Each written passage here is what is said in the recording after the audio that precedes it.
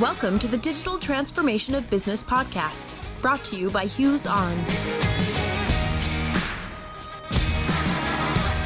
All right, well, everybody, we're back here with yet another episode of the Hughes Digital Transformation of Business podcast. You're joined here by a couple of the normal, usual suspects, myself, Curtis Campbell, Senior Marketing Manager with Hughes, and Chuck Keeler, a Creative Director with Hughes on the Enterprise team. How you doing? Glad to have you again. And then we're also joined by our good friend, Nick Coval, who's a network architect on the Hughes Enterprise team. So, Nick, if you would just get us started, just introduce yourself a little bit to the audience. Sure. Thanks for having me, guys. So I've been, with Hughes for 18 years in a variety of different roles, from engineering to marketing to business development.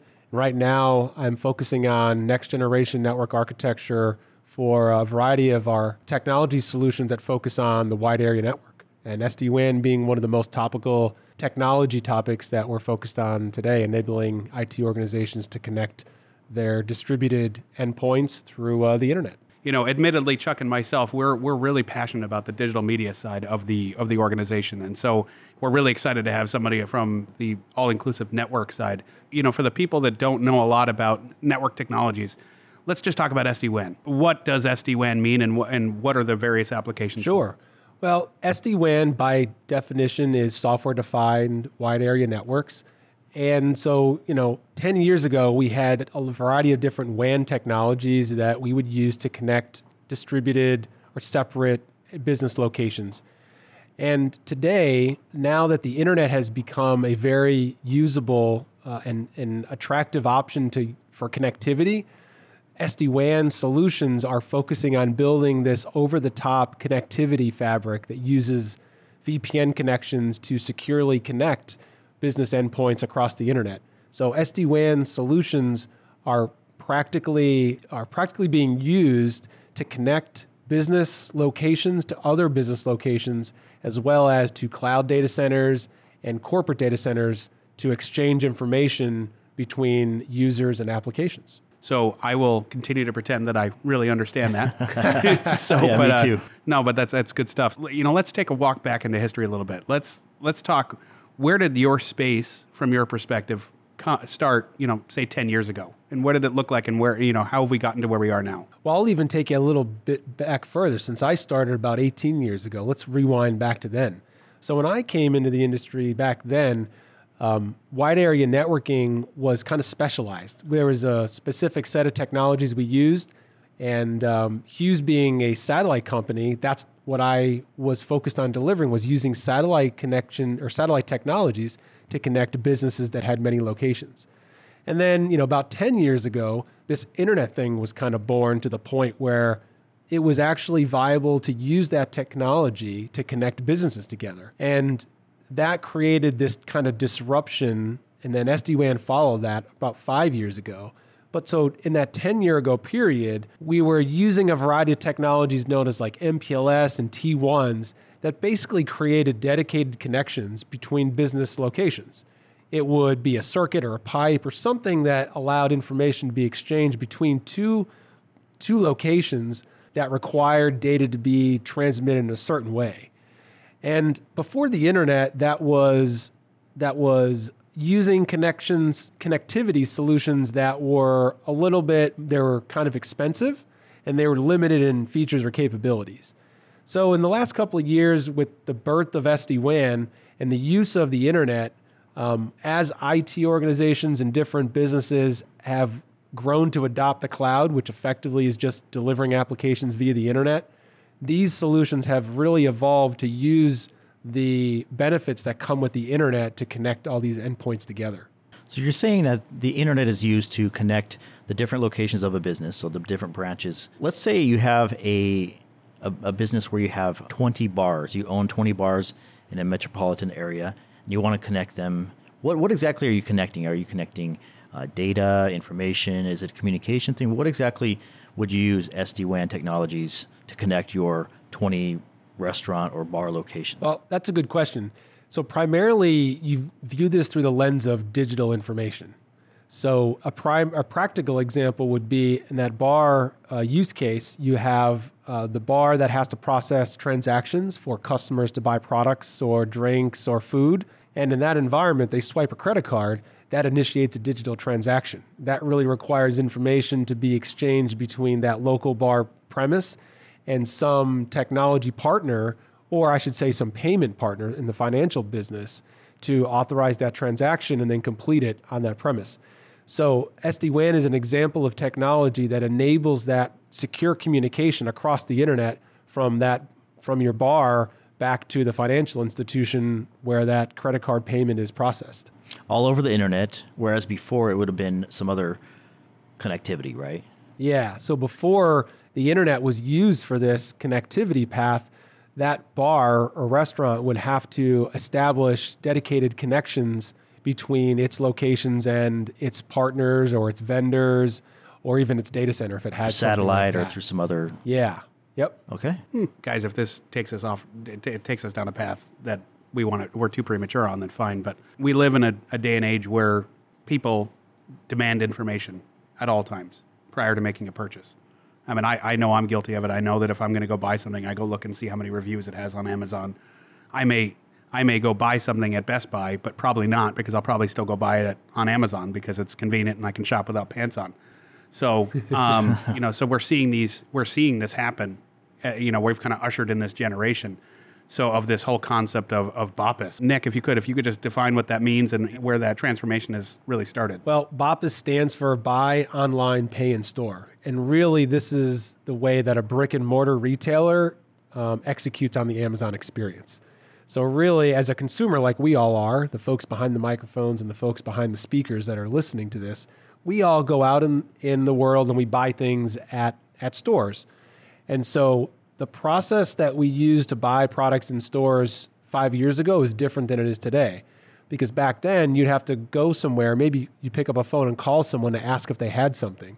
Today, Amazon has trained us that we should be able to pick up our phone and find out if that product is available at our local store or online, competitively shop for prices, and then actually make a payment purchase so that I can actually go and get that product within hours. So, and that's cool because, if you really think about it, maybe that potentially hurts, a company like Best Buy, but at the same time, if it's this buy online, pay and, pick up in store, that's actually kind of a good thing, because when they're buying something online, they've read the reviews, they've done the information, they've done their competitive shopping, as you said, and now they know that they've gotten that email that says their item is ready for pickup. They're now going to be walking into that store to go pick up something, and they may be presented with accompanying items. It's not all things are lost for the retailer, right? It gets people in the door, right? Right, exactly. Now, I think we've all been spoiled a little bit with Amazon, where we could go on there, we find the right thing, the right price, and then we have the 2-day shipping. So it's delivered at our door in 2 days. But I think we're to the point now where we almost want it in 2 hours, maybe? Yeah. Or 1 hour. I think this is where BOPIS really comes into play, because you go, okay, I want that thing. 2 days used to be awesome because we were used to 5 days, and then we got spoiled with 2-day shipping and then maybe 1-day shipping.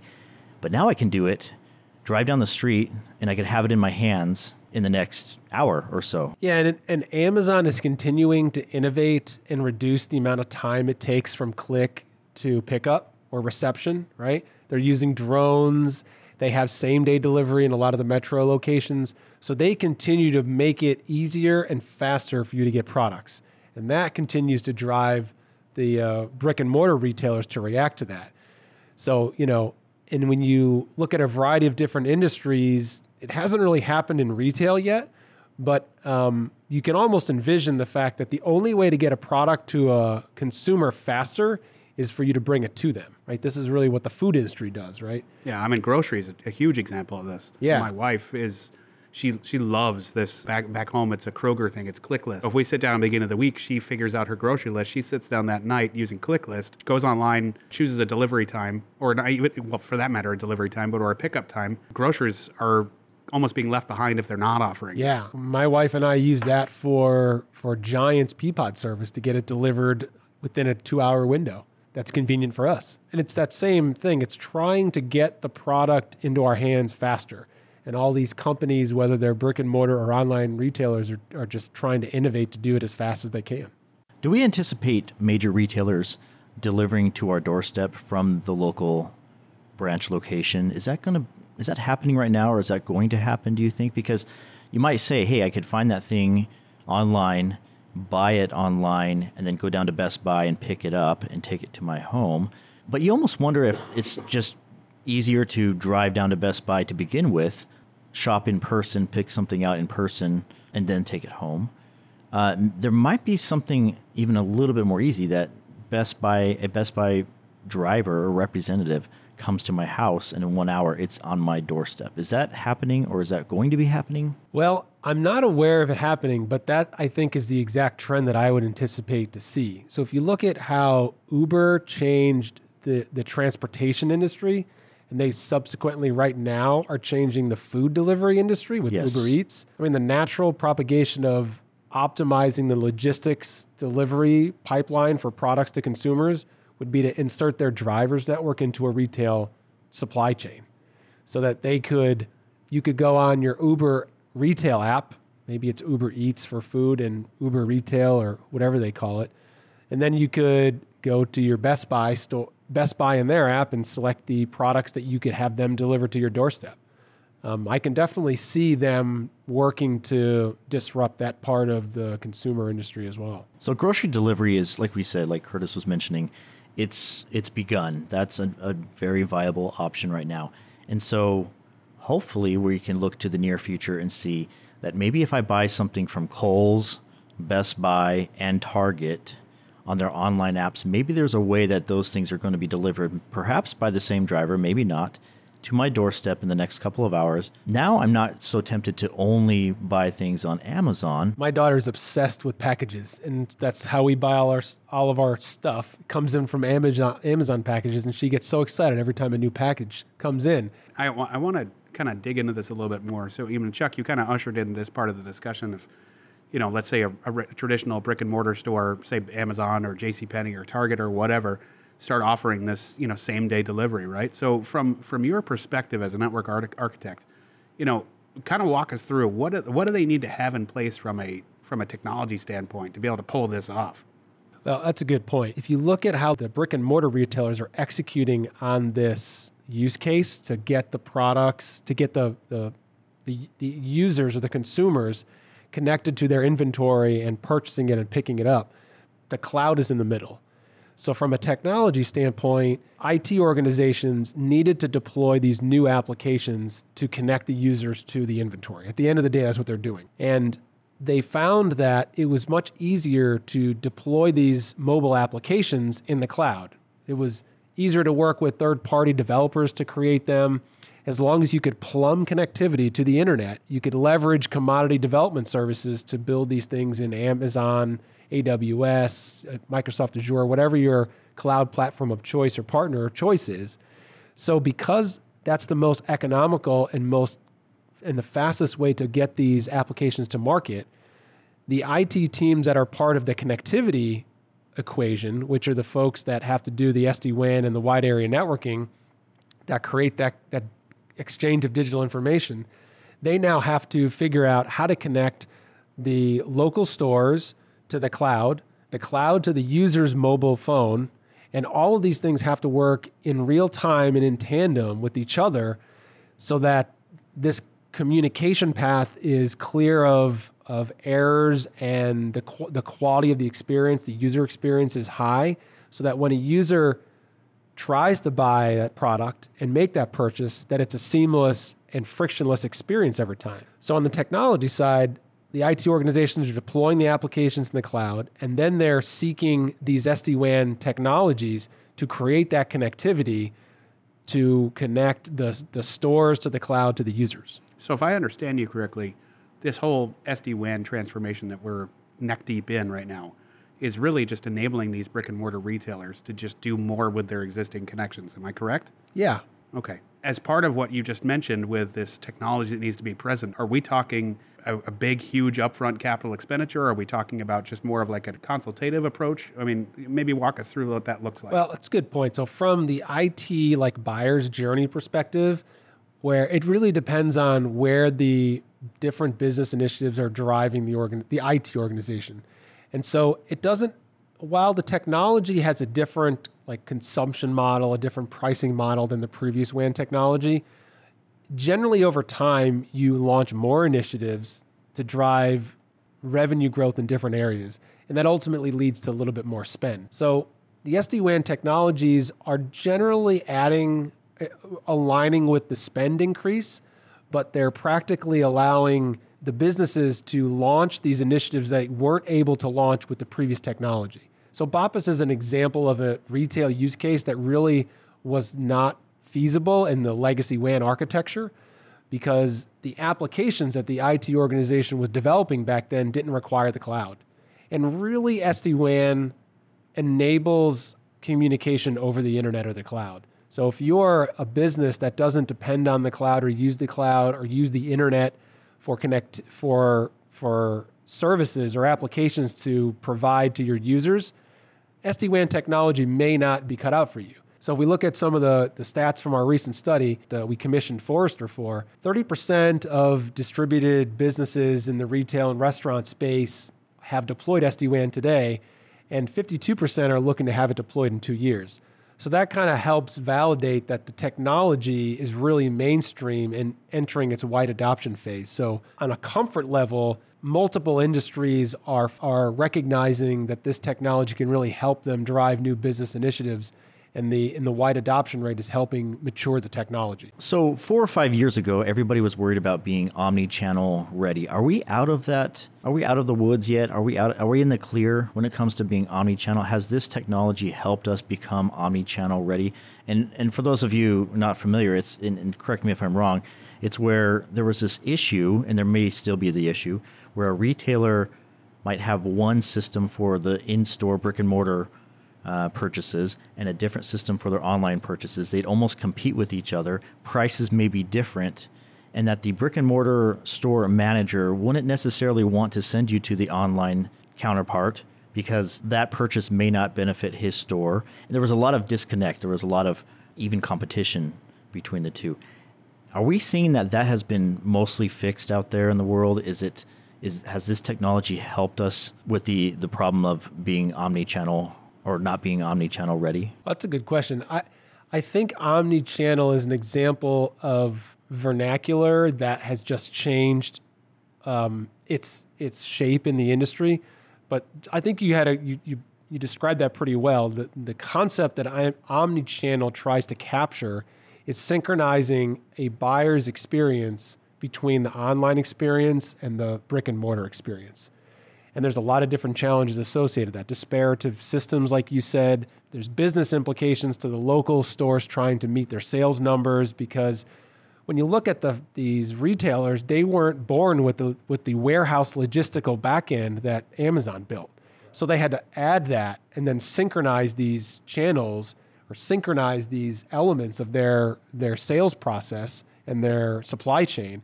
So I do think that while we're not really talking about omnichannel anymore, I think the objectives that omnichannel kind of addresses are continuing to be addressed in the industry today, and the bigger retailers are really mastering that. The retailers that are succeeding and continuing to grow their business in today's date have mastered that skill. Chuck and I, we both heard that you were recently invited to speak at the SD-WAN Summit in Paris just a few weeks ago. And what I think would be really entertaining and really exciting for our audience to see, and not see because it's a podcast, but listen to, would be, what were some of the things you were hearing? What are the reoccurring themes? What were the things you were sharing? What were the things you were learning? Where do you see the industry going? Yeah, well, I will say that the event is SD-WAN is, becoming mainstream. So it was, it's kind of like a nerd fest. So it's a bunch of guys talking about technology, use cases, and a variety of different things. But there were some themes that emerged, right? As I mentioned earlier, it's kind of becoming mainstream. The technology is being widely adopted. So people are paying a little bit more attention to the different ways to buy it or consume it, because there's a lot of change happening and growth in different parts of the IT industry about how SD-WAN solutions are sold and distributed, deployed, installed. So there's what we learned, or what was kind of apparent by listening to enterprise customers ask questions of the suppliers, is that they want more control over the technology. They want help from providers to help deploy and manage the complexities associated to the connectivity and managing the variability of the different technologies that the internet has inherently some variability in it, but they also want some control. And so service providers are struggling to meet that balance of how they enable customers to control their network policy or how their communication networks behave versus allowing a partner to help manage a certain subset for them. So there's a kind of a shift in the industry as it matures to leaning towards enterprises seeking help from experienced providers on the implementation side. So you go to Paris, you give this speech, and you didn't invite us to attend, right? Oh, wait, I think it might have just got lost in the mail, maybe? Or does that still happen? How do you explain yourself? I don't really have a good excuse except I think I have a receipt that when I took it to the UPS store locally, I can validate that your content was in that envelope. Oh, well, next time, right? Yes. But next time we'll plan a nice trip out there. We'll get a whole bunch of croissants and a lot of French presses. With an SD-WAN backhaul, I bet you we can. Perfect. That's exactly. We can provide some of that technology to make that optimal user experience. Yeah, all right. Not? Let's do it. Well, cool. That sounds awesome. Well, thank you everyone for tuning into yet another episode of us rambling on about our passions involving the digital transformation across business. And again, our special thanks to Nick Coval for joining us. And be sure to tune in. You can find us on iTunes, Stitcher, Google Play, and we'd love to have you subscribe. And we'll be doing these episodes more. Thanks again. Thank you, Nick. Thanks for having me, guys. Looking forward to coming back sometime in the future.